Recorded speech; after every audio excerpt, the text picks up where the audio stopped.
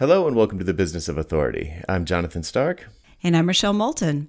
And today we've got a listener question. Yeah, so basically the question was, would we break down how we spend our, and I'm putting this in quotes, 20 hours a week working on our business? And what he was really interested in is, what do we do every week, every quarter, every year? How do we fit in the big things that don't sort of naturally fit into a week, like designing a course or writing a book? I mean, he was looking for as much detail as we would be willing to share. Mm-hmm. Okay. Little did he know. Little did he know there's very little detail to share because I'm totally game for this. I don't think about it consciously on a weekly basis. It's more of it's something I think about kind of at the beginning of the year, like what's going to be my strategy for the coming year. Last year, it was end of 2021 into 2022. I was like, I want to get my hours down, the hours that I'm doing client work, what I would consider to be client work, down from 7 to 4, and have that extra time freed up for writing. So, just sort of like, okay, and what would I do? What will get me there? And I just started doing those things. So I don't really think about it all the time, but I set a goal, I created a system that I thought would lead to that goal, and then I just worked the system. So there's not much to, let's flip it around though. Let's go from the small to the big. Cause I think sometimes in a weird way it's easier, because I get what you're saying. I do the same thing. We've got this annual, how are we doing? What do we want to do to be different? Mm-hmm. But I think what happens for a lot of people is we get caught in the weeds. Like, how am I going to get through this week with client deliverable X? Right. Or so, like, in a typical week, what are the kinds of things that you're doing to work on your business? Mm-hmm. Yeah, so I've got two things that keep me on track, that keep the system running. One is my to-do list, and the other one is my calendar. And my to-do list is a daily recurring list. There's a couple of weekly recurring things, but it's daily recurring stuff. It's personal or life and business.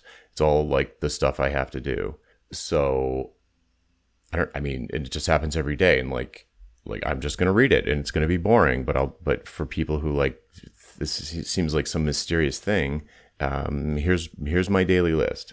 100 push-ups, 100 sit-ups, drink 6 glasses of water, fast for 12 hours, floss teeth, practice blocks, practice defenses, practice forms. That's all karate. Send email, stretch, take vitamin D. That's my whole list. I do every day. Right? And how many business things are on there? One. Right. Yeah, for your list. Send the email.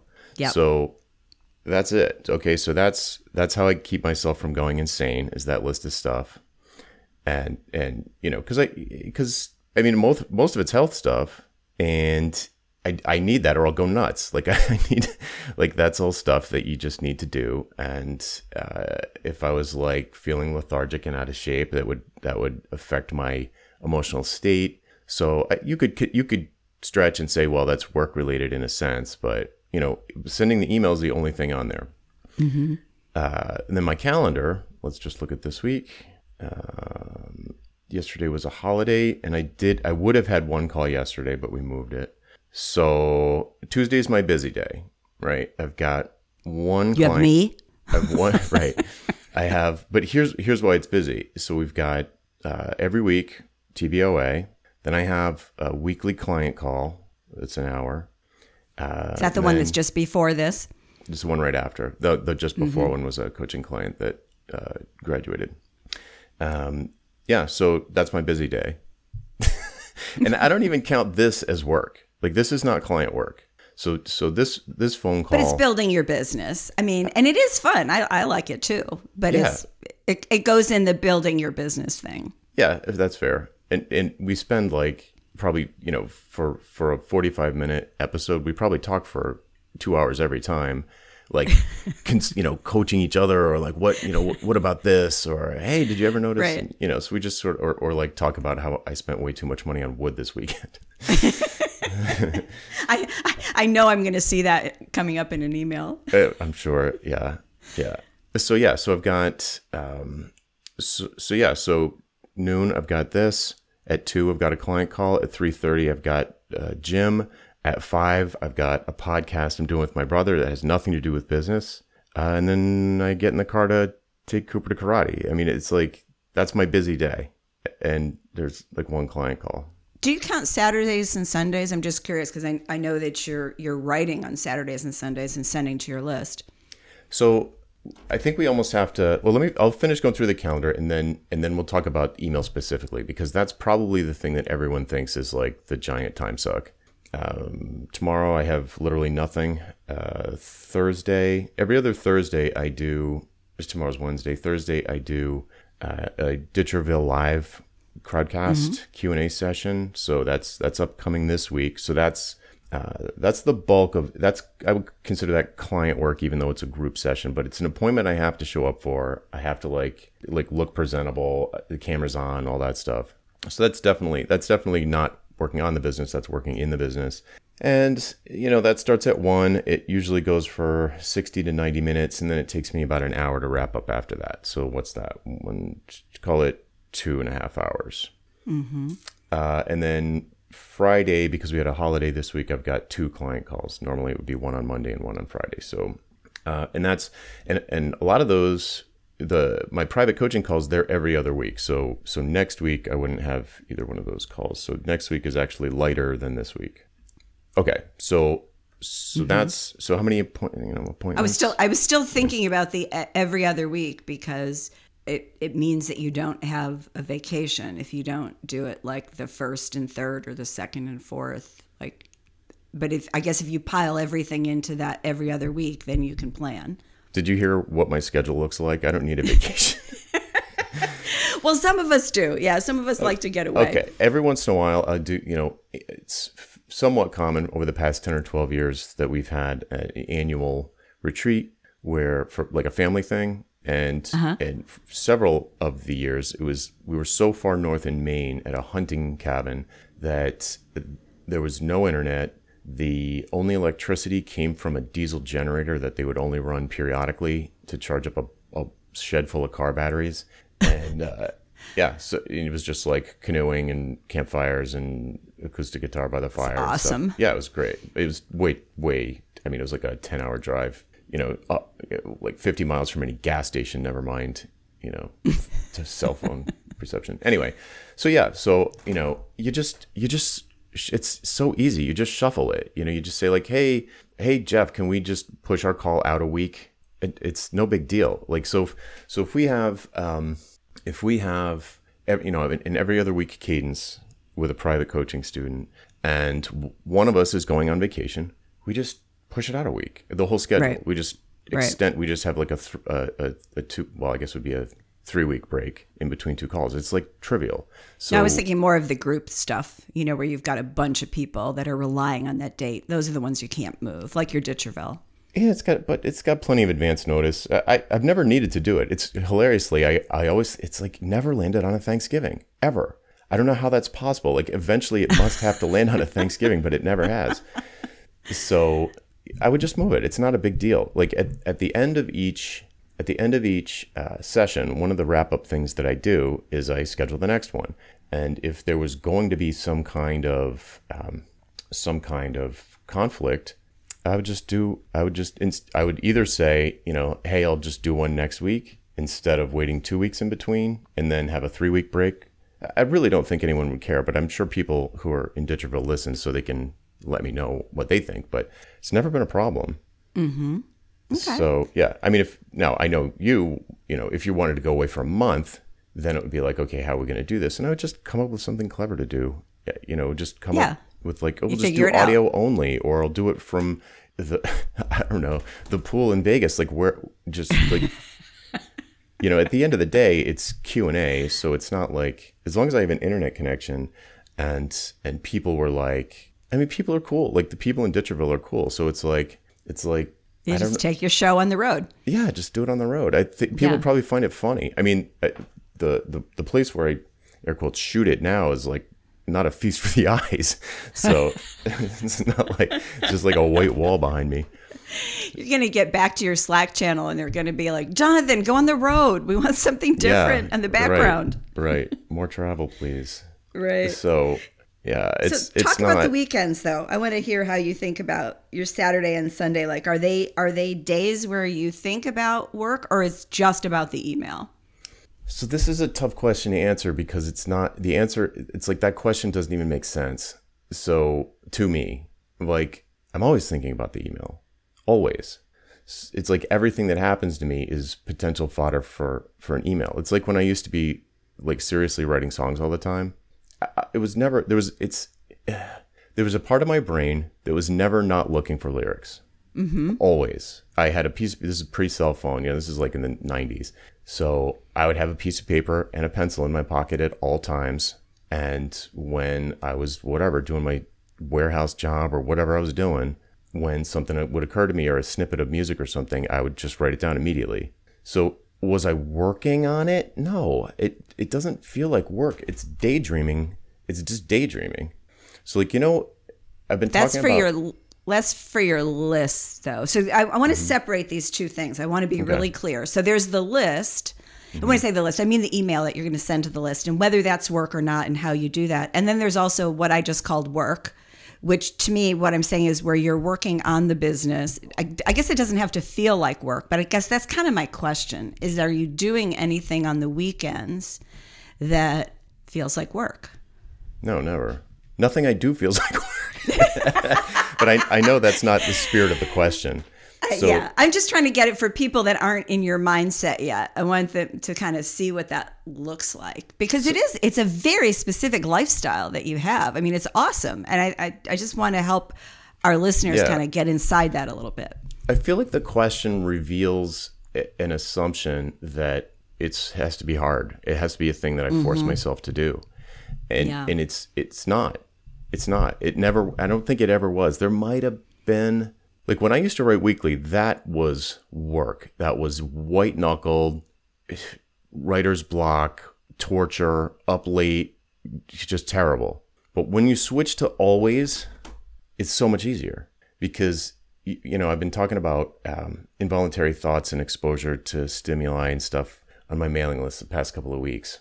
And we talked about it at length on the last show, where I created the conditions that cause me to daydream about stuff that makes me money, like down the road. But I'm not thinking like, how am I going to make money today? I always think the same thing. How am I going to help the audience today? Mm-hmm. How can I help a bunch of people I like at scale for free? And I came up with this email list thing. It's not me saying it helps people. I get emails back from people and I get success stories from people. And like, this came at just the perfect time. You revolutionized my business. Before my business was like this, before JS, it was like this. After JS, it was like that. So it's not like ego that I'm like, I'm sure this is going to help someone. People are telling me it's helping. So there's a leap of faith that eventually they're going to buy my book. Eventually they're going to buy my course. Eventually they're going to go into private coaching or something. Eventually. Maybe 3 years, maybe never. So there's a leap of faith there. All I'm thinking about is it's like a puzzle or a riddle or something that my brain just loves playing with. How am I going to say this more effectively? What's a better metaphor for this? What would be, what happened to me in my day that reveals this underlying mindset that needs to be flipped? So I always loved logic games and puzzles and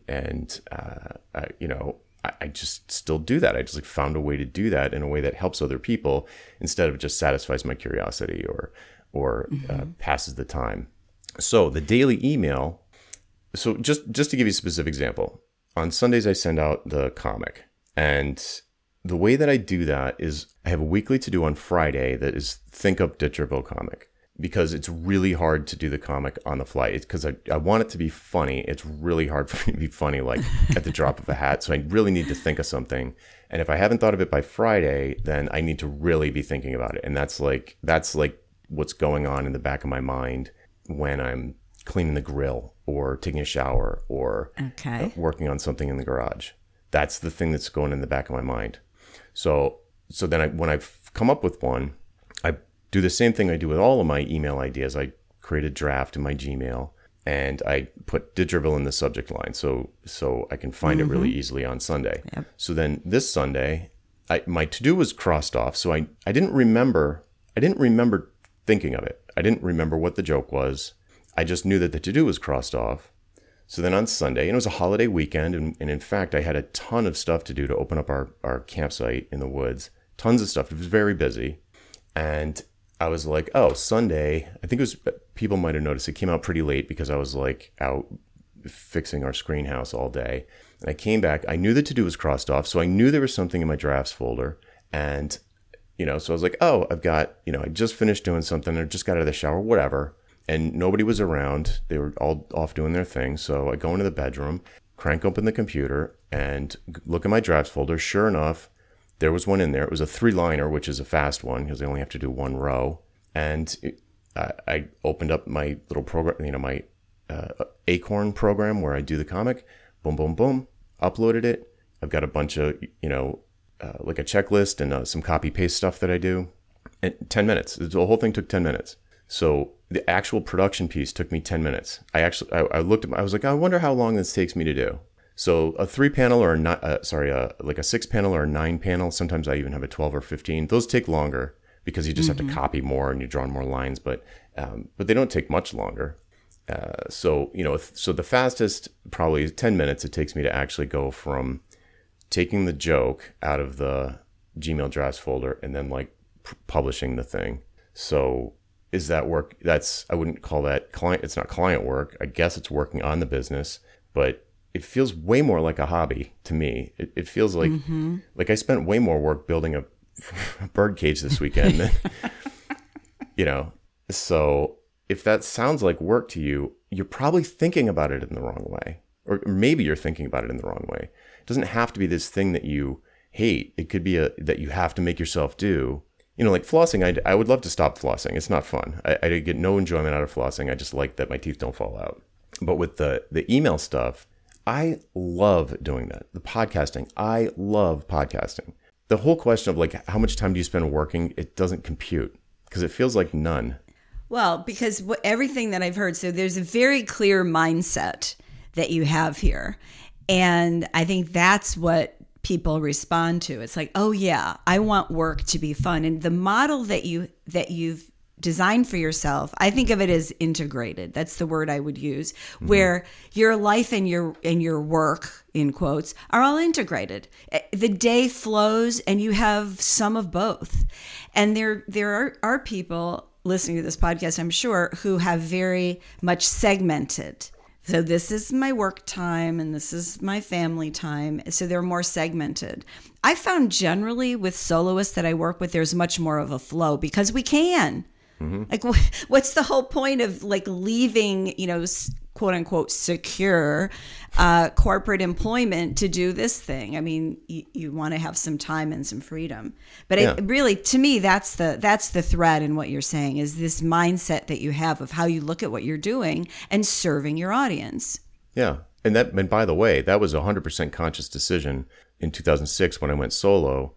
I was like, I'm not going to have a work calendar and a home calendar. I'm going to have one calendar. These are my appointments. This is where I have to be. I have one email address. I don't have a work email and a personal email. I was 100% conscious because I was like, this brings up the retirement thing. Like, I don't think about that. I just don't think about that. I'm not going to exit. I'm not going to sell the business. I'm not saying that's a bad idea for someone else, but that's just not. I wouldn't have anything to do. I'd be so bored, So I have a former client like that who's turning 80 and he's still doing this stuff and loving it. Now he's not doing it, 24/7. He's not doing it even, it's probably not even doing 20 hours a week unless he decides to write another book. But yeah, when you're doing what you love, you can do it for as long as you want to, as long as it's still fun and feels good, gives you some kind of a return on your investment. And that doesn't have to be money. We tend to think of it that way, but it could be other things as well. Yeah. Just to keep you sharp and vital and important. Like, not important's the wrong word. Relevant. Thank you. That's exactly the word. Like, what do you, I mean, I can already feel myself getting irrelevant in all things cultural. So, to be able to at least, so, right. I mean, that's it. I mean, well, what are other things to do? I mean, I check in. Another thing that takes up time, but again, and it would be a stretch for me to not characterize it as work, but, corresponding with people in my various workshops and in Ditcherville. So like Slack, basically. So how much time do I spend in Slack? I don't know. Less time than anyone listening probably spends on Twitter or Facebook or Instagram. Well, it's kind of your social media in a way. Exactly. So I don't go to Instagram. I don't go to TikTok. I don't go to Twitter. I go to Slack. And in Slack, I know that it's not going to be a cesspool of doom scrolling. It's going to be people who are genuinely trying to achieve, make their businesses better. And okay, let's talk about that. So yeah. So again, I mean, it could be I'm dodging the question, but that doesn't feel like work to me either. It feels like fun. And not only that, but it gives me ideas for emails. So like the whole thing just kind of, it's an creates ecosystem. The flywheel. Yeah. Right. Yeah. Yeah. Yeah. No, I get it. And I asked the question, and I'm using the word work very intentionally because there's so many different ideas around what work really is and, and how you integrate it with the rest of your life. Yeah. Yeah. And there's the labor connotation, like it must be toil. Exactly. Right. Exactly. It has to be working for demand. It has to be. It has to be bad. So I'm trying to think speaking of helpful, I'm trying to think about how to be. So when I was doing consulting, it was different because I had to travel to do speaking engagements and occasionally for client reasons. Call it quarterly trips to client sites and monthly. Like 10 months out of the year, 10 or 12, flights to go speak at a conference or something. So write books, speak at conferences, and land advisory retainers with, biggish companies. So that was not a lot of labor. It was very low labor. It was mostly like, people just had this hotline to my brain because they had some big mobile project and mobile was still new. They didn't know what to do. They didn't want to waste a ton of money, or really mostly what they cared about was just making a bad strategic decision, go in the wrong direction, painting themselves into a corner, losing the first insurance mover policy. advantage. Yeah. So I was an insurance policy and that was great. And so my week actually didn't look that much different. Back then I used to had the same house, live in the same house I'm in now. I would walk down to Starbucks. There's like a little village square near my house. I'd walk down there. I'd catch up with all of the cutting edge podcasts and news in the space, whatever Apple's doing, whatever Google was doing. So I'd kind of just educate myself. Maybe I had a phone call with someone that, one of the clients was like, oh, could I jump on the phone with you? Whatever. Yeah. Grab a time here. Then I'd walk around, go get lunch, but I did have 6 a.m. black car come and pick me up to go to the airport once a month, which I hated. Mm-hmm. So when I pivoted away from mobile consulting, I didn't hate it at first, but I came to really not look forward to any of that stuff. So once I did that pivot, I was like, that's not going to be a piece of it. So podcasting became much more important. This because it kind of serves a similar purpose to speaking at conferences. They're not exactly the same, of course, but bang for the buck wise, podcasting is a lot more my speed these days. So yeah, so for folks that are listening that are on that sort of book, speaking, consulting circuit, there's going to be more minutia or maybe more things that are definitely work. Like if you don't like flying around, that definitely feels like work. Well, it's also who's pulling the strings, I think. When you're consulting, you've got to deliver. If you're consulting to big corporates and you're dealing with teams of people, you've got to be flexible about when to meet and when to get things delivered. And especially if you're doing any kind of organizational change work, you're a little bit of a Gumby.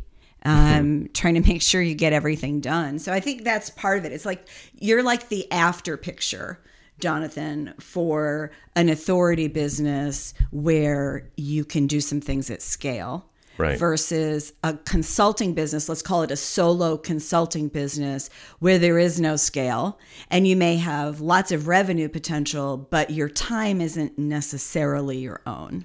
That's the big difference for me, is that I had a small number of big clients, and there was one time, I've probably told this story before, I was on vacation, family vacation in the middle of nowhere in like central Michigan, on pontoon boats on the pond around the lake. And a big client was like, we need you at the meeting tomorrow in Berlin. And so I kind of had to go. It was, I could have said no, but it was like 10 grand a month for a year, like to do almost nothing except for that one flight and a couple of phone calls. So I was going to get on the plane. And so 24 hours, I never slept. I just drove to the nearest airport, which was like 3 hours away, flew to Germany, got off the plane, went to the meeting with my suitcase, went out to dinner with everybody after, went back to my hotel late. And I was like, if I go to sleep, I'm going to miss my flight. So I just went straight to the airport and never even used my hotel room and flew back. So that kind of stuff, that was the most extreme example that ever happened to me. But there were once a month you're on somebody else's clock, and I didn't like it. Even though I loved my clients. Like I had clients that were super fun, still friends. But when you're on somebody else's clock, I'm too old for it or whatever. I've set my ways. I don't know what it is. I just don't like, okay, here's your itinerary. Here's where you're going to be from 6 to 7. Ugh. Yeah. Yeah.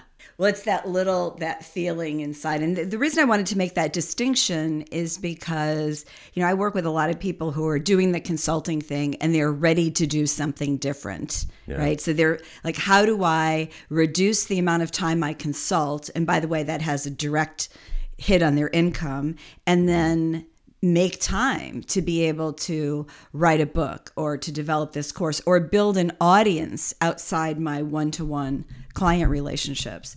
So when I look at my day-to-day schedule, it looks very different than it did, say, 5 years ago when I was doing, a lot of consulting. And while I wouldn't call it execution work, I did tend to refer to it that. It was strategy.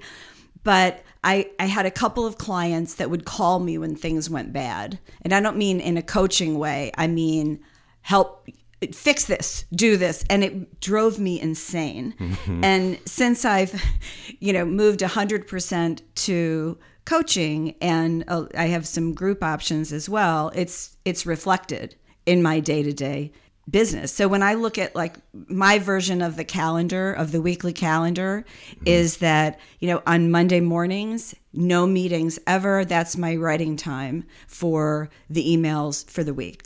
Done, lock and load by at the latest, and usually it's just because I was late at the gym or I overslept.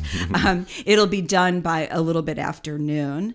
And Tuesday, our days coincide. We do this every Tuesday. And I block out my calendar right after we're done for the things that I have to do related to the podcast to get it locked and loaded. Mm-hmm. And when that's done, that's it for my work for building the business for Tuesdays. And then really the rest of the week, it's looking at it's individual coaching calls, which is not building the business. That's, being in the business. I've got 2 group things that I do. I have the Soloist Women Mastermind that meets twice a month and the Authority Nation group coaching that meets twice a month. And, I'm dropping in on the Slacks. I am checking social media, not a lot. It's mostly Twitter. And I usually stay there for 5 minutes, not any longer than that. Yeah. And then, just in this year, I've done 2 listening tours. I'm not sure. I think I'm done with the second one. I feel done, but I want to make sure I'm really done. And so on Tuesday, Wednesdays, and Thursdays, I've had a bunch of one-to-one calls, half hour to 45 minutes, where I'm just asking questions. And that's definitely an investment in my business. I want to hear what they're working on, how they learn, how they want to grow their business, what their challenges are, those kinds of things. And It's super simple, and there's nothing on my calendar related to work for Saturday and Sunday, but it never leaves my brain. I'm always thinking about things. And like you, I'm always looking for fodder. Like sometimes when we get together on Tuesdays, we have a very clear idea of what we're going to do, and other times we don't. And so we just start talking about what's happened in the last week to see what angle might be interesting for the audience. That's what's funny about the weekly thing. And that's why I have to put a to-do in my calendar for the Ditcherville comic, because on a weekly basis, I don't get that automatic, like I'm always thinking about ideas, and a lot of them could, for the email list, and a lot of them could turn into a TBOA episode, but not always. So it's funny that, right, like we have to kind of brainstorm a little bit. There's something, I know it sounds counterintuitive, but daily is just easier for me and for everybody I've ever convinced to take the leap. I mean, you made the jump, but you write them all at once, like once a week, right? That's well, I'm not doing daily anymore. I did it for a while, and you and I have different philosophies about daily. I think daily writing is wonderful for building authority. And I'm not going to talk about publishing. I'm talking about writing, because a lot of people haven't figured out what their point of view is. And until you start writing or speaking, and that could be podcasting or video, but until you do that, you haven't really had a chance to work with it. And so then you've got to publish it on some regular basis, which can be daily. Absolutely. I'm not saying don't do daily, but there are a lot of people who are doing work for big corporates, and those people are not going to read a daily email. Some will, if you're interesting enough and you're different enough. But yeah, so my thing is figure out what it is your area of expertise is going to be. Who is your audience? Who do you care about? Kind of to your point earlier on, you've got these people in your head all the time. Who do you want to give pride of place in your head to? And then what is it that you want to write about and talk about and teach people about? And then let that and your audience drive how often you publish. And it could be every day. It could be, I have a few clients that publish 3 times a week. I have one that publishes once a month. And for that person's audience, that works. Yeah, that's totally fair. So like, and I know a few people who I would consider daily that just do Monday through Friday. So, like whatever, the thing with me, okay, maybe it's just me or my type of brain, but having a non-daily cadence of any kind, like shuts that process, that magical process shuts off. So for me, it's like, even that's why I don't schedule them in advance either. Because as soon as I do that, then it's just like, oh, I can stop thinking about it. I'm covered for the next 2 days or 3 days or 5 days. I've done that occasionally, like when I'll be on a roll and I'll write like 3 right in a row. And then I'll be like, oh, well, I'll schedule them out. And then you forget about the first day. Yeah. I know exactly what you mean. Well, there's a danger in that too, from your life perspective, if you never get a moment to not think about it. Now, I get that you love that. I'm not saying you should change anything. I think for some of us, and I put myself in this camp, it's so tempting to always think about it. And then it's hard to go on vacation, and I like to go places and explore, and I want to be in the moment with where I am. And it's really hard to put everything on hold, go and do that, and then come back and start up again. It's like if you go away for a week, it takes 2 weeks to get back into the groove. And the way you've structured yours, you don't have to worry about that. Right? If you go somewhere, you're still going to do it. You've totally 100% integrated it into the way that you live. Right. And yeah, so that's like one end of the spectrum. And we know what the opposite end is. And I think there's a lot of points in between. And I think we each have to find that kind of right balance. And I also see that it changes. I see people with kids when the kids go off to college and how they think about what they're doing changes. In either direction. They want to work more or less. You never know.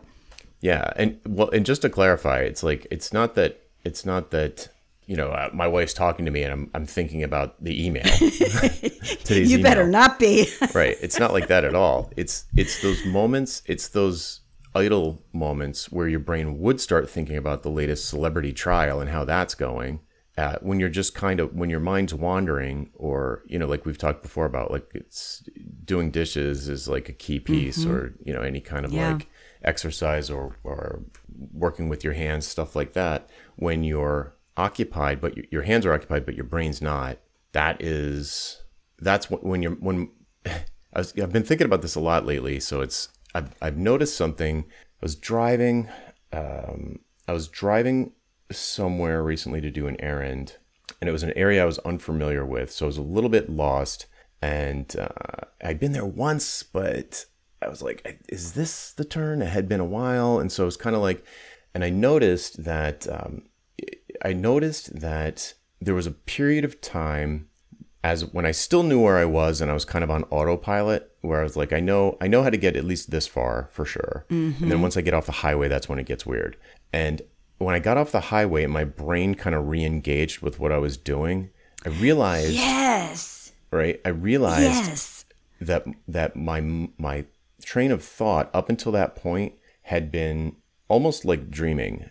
It was completely outside of my conscious control for 10 minutes or so. It was just freewheeling, gymnastics, topic to topic to topic. Like, oh, I saw that road sign, or like, and that reminds me of this, and that reminds me of this, and that reminds me of this. But it was happening almost below the level of consciousness, and that's the kind of time I usually use for like email stuff. Look, when your brain is just wandering, I'll just have it wander in a direction instead of going around in circles or spiraling out of control. So it's not like I'm constantly, I don't want it to come across like, if people are in conversation with me, I'm actually thinking about today's email while their lips are moving. It's not that at all. It's that throughout the course of my day, I have tons of time when my brain can just wander. And if I was doing a lot of client work, that would not be the case, because I would be spending, like way back when I used to code, you couldn't think about something else at the same time. Like I couldn't even listen to music. I had to just like really focus on what I was doing. Your brain wanders for the client, right? When you're doing that, and really, one of the pieces of this question was like, how do you make time for a book? I found it really hard when I had a lot of client work to make the mental space to think about a book. Yeah, where you had both the time and energy. Yeah. And it wasn't that I couldn't make the time. Like, I could still carve out an hour here and there. I mean, there's no reason why I couldn't have done it with a full client load, because I never booked myself, so crazily, as a soloist anyway. I certainly did in big firms. But it's just, you start to think about that, and there's so much of your brain, just, at least for me, I should just make it about me in this particular case. It's my brain would just explode, because I'm worried about, 10 different things on these clients. I'm like, have I done this? Is this gotten done? Has so-and-so done this? Have they done this piece? Is this done? And it's like all that noise is about that, versus now the noise is about my business, right? Tough shift. It is really different. So let's talk about are there things that you do monthly in terms of working on your business? Is there like a review process that you do or anything? Mm-hmm. Yeah. And on the first of the month, which is coming up tomorrow as we record this, I have a monthly recurring to do. I know that's going to shock you. Not going to shock me. Let's see. What's on that? Again, it's a mix of life and business. Give the dog her heart medicine. Make sure the mortgage is paid. Prune my mailing list. That's a work one. Prune the mailing list. So go through, and people that aren't opening or aren't engaged, or just like move them off of the main list and put them on a re-engagement campaign. See if they're actually still there, and do my income projections, where I look at the back. The income from the preceding month, and I put it in a spreadsheet that kind of projects out into the future how things are looking, if I need to step on the gas or take my foot off the gas, or do make some change, maybe notice a trend.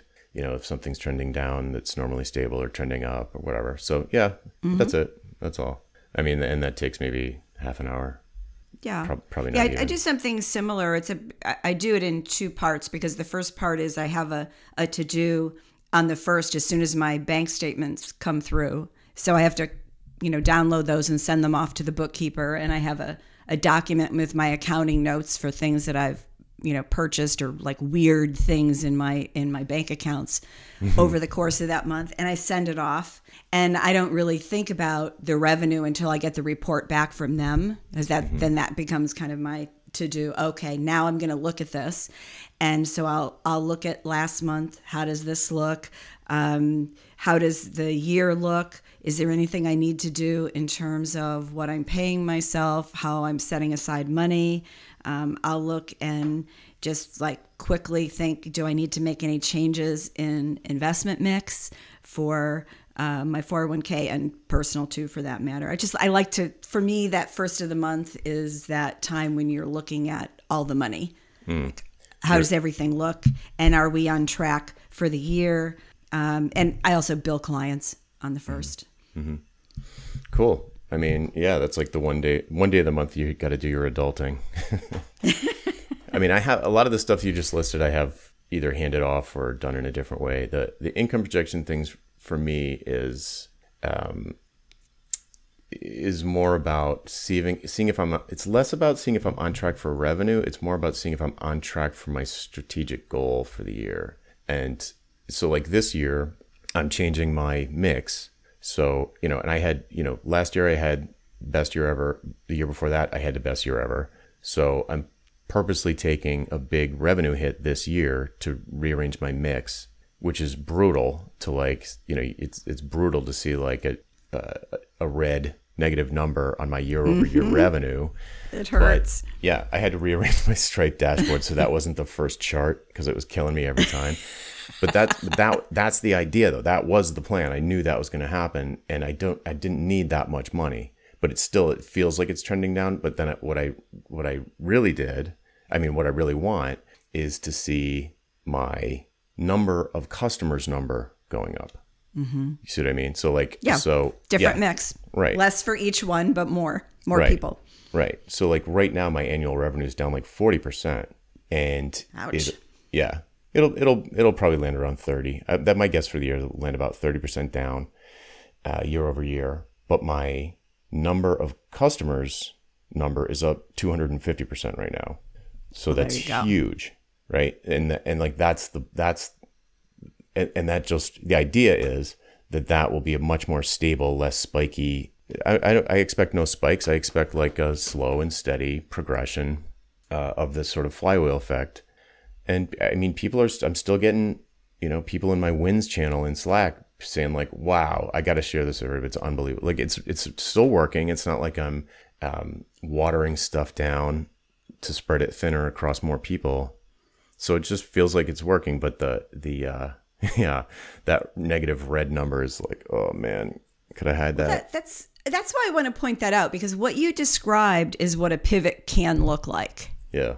And I don't know if you think of this as a pivot or a mini pivot, but yeah, it's like if you have a full client load and you decide you want to write a book, you probably are going to have to drop a client or say no to a new one, depending on how you cycle and recycle your clients. Right. You've got to find a way to do that. And a lot of times it does have a revenue hit. So you take a hit now to make more later, or to do more of what you love, right? Mm-hmm. Maybe you decide, I'm not so worried about revenue. I'm more worried about my health and what I'm doing for a living and how much I'm enjoying it. Or I'm more worried about reaching this audience that really means something to me. I have a mission that I really want to make happen. Mm-hmm. So and it's scary when you see that revenue drop. No matter, look at you. You just said you rearranged the stuff on your dashboard so it wasn't the first thing you saw, because it's hard to see red or a downward trajectory. You always want up and to the right, but it is a pivot. The pivot isn't in the. I definitely consider it a pivot. Normally, when I use that word, it's about something really fundamental to the business, like the target market. You're going to switch to a different audience, or you're going to change your discipline. Like, I'm not going to be a developer anymore. I'm going to be a consultant. I'm not going to be a consultant anymore. I'm going to be a coach. Like a pivot like that. For me, the content solar system hasn't changed. The audience hasn't changed. The thing that's changing is my product service mix, and it's less one-on-one. I like one-on-one, but it's not in support of the mission to the extent that group and more automated product things are. So doesn't scale the impact. So I want to spread the message to more people, and that means that I have to sell a lot more of things that are much less expensive, which is in line with the strategy. Like for everybody to be able to afford it, for me to be able to continue to do as much free stuff as humanly possible, that's in line with the mission. And, helping, instead of that, helping 10 or 20 people a year one-on-one move the needle a lot more it does not really in line with the mission. So I'm just, I just have a lot fewer of those than in the past. So it's not like but it does feel like a big pivot because, of course, like those are the really high ticket engagements. So, you only have to sell a few of them to have a really good year. So it's, it's frustrating. Frustrating is the wrong word. It's just that red number, negative red number. Just like, it makes you, it just makes you go, oof. Yeah. It's a process, but that goes back to, and this is something I do once a year and then check in on myself, usually quarterly. It's where do I want to take this work? Where do I want to go with it? And what do I want the business to do? And the work in the business, I mean, you could use the same word for that, but some people think about them differently. It's who do I want to touch? What do I want them? How do I want them to transform? What's the best way to reach them? Which things do I want to do for free? Which things do I want to charge for? How much do I want to charge? Like, as I was listening to you, I mean, you've basically changed your monetization strategy, right? And Exactly. and yeah, you and we all do this. We fuss with our product service mix. We fuss with our prices, and then we look and see what impact that has on how we're working and our enjoyment factor and what we're taking home at the end of the day. Yeah. So, part of this question is, how do we make time for the big stuff? Like, so for you, and I think you talked about this on one of the other shows, how you switched to automating so much. Like, this was the year of automation. For me, it's the year of the podcast. For you, it's the year of automation.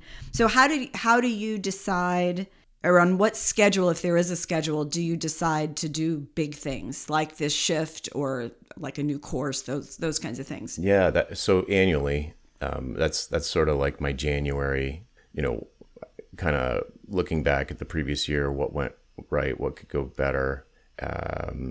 What do I want to do with that information in hand? What do I want to do this year? So that's usually once a year.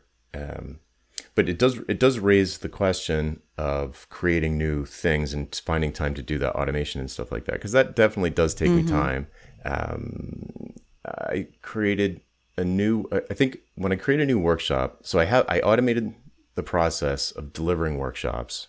So now I've got a framework where I can just pour new content if I want to make a new workshop. I just have to make the content, and then all of the marketing stuff and almost all of it, with the exception of having to make a Slack room for it. All of that stuff is kind of like set it and forget it. I did that earlier this year, so now I can make more workshops, and I don't have all of the kind of administrative stuff to do to manually open them and close them and process payments and all of that stuff. It's all I automated all the boring, tedious stuff, and I can just focus on the fun part, which is making the videos, interacting with the people in the room when they get there. I don't have to worry about opening and closing the car registration, all that stuff. It just like goes on a schedule automatically. So how long did it take me to do that? I didn't track it, but it was definitely more than 10 hours. It was probably 20, and knowing me, if I think it was 20, it was probably 35. So maybe it took me, call it 40 hours to create this framework for creating a new course.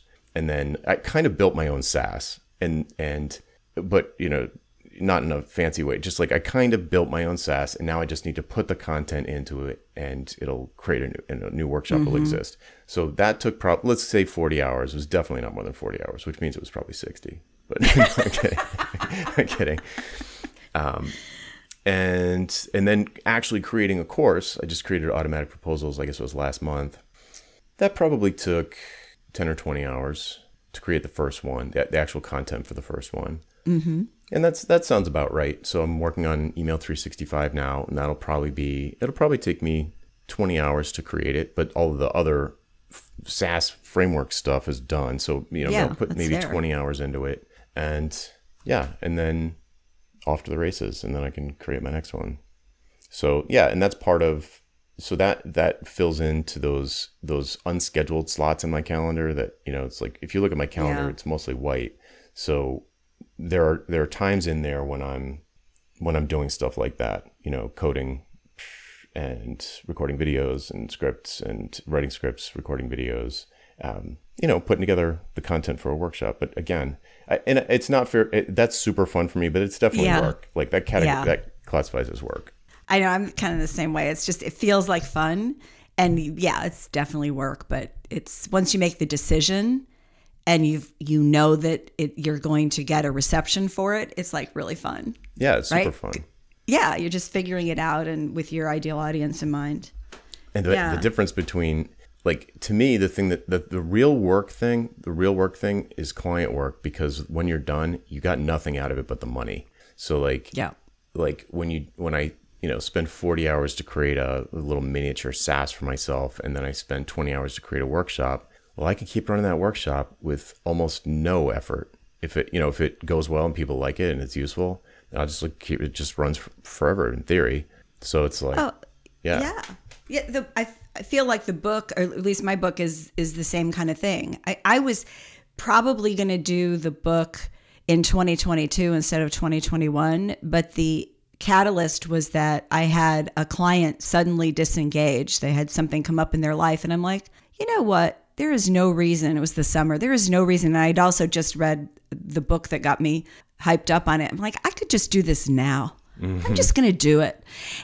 But what's happened is the book, kind of any book that you do that's evergreen, can take on a life of its own. And for people in the expertise space, you go on podcasts to talk about your book. I mean, it's you basically create your own little podcast tour.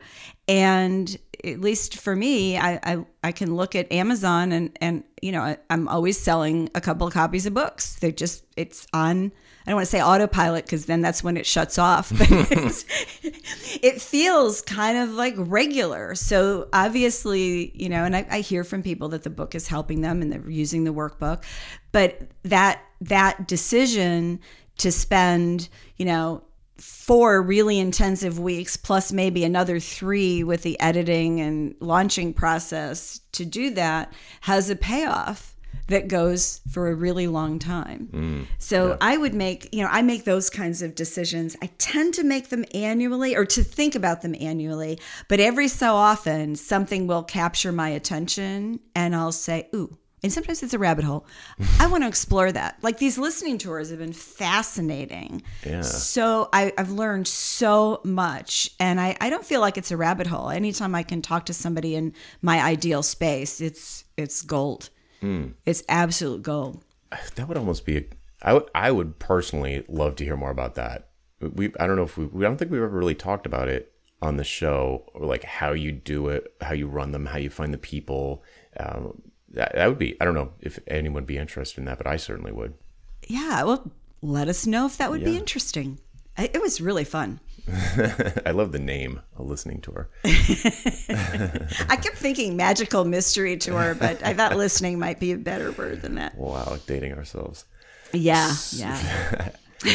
What can I say? Cool. So I can see that I've been jabbering my jaws like crazy because we're coming up on time. Is there anything that we've missed? Do you think we've answered the question? I think we've answered the question. I think the question came from a place of, God, I'm so busy. How do I fit all this stuff in? And, and I think we've talked about that pivot as well. How do you move from being super busy serving your clients to creating time and space? It's not just the time, you need some free headspace to start to work on your business.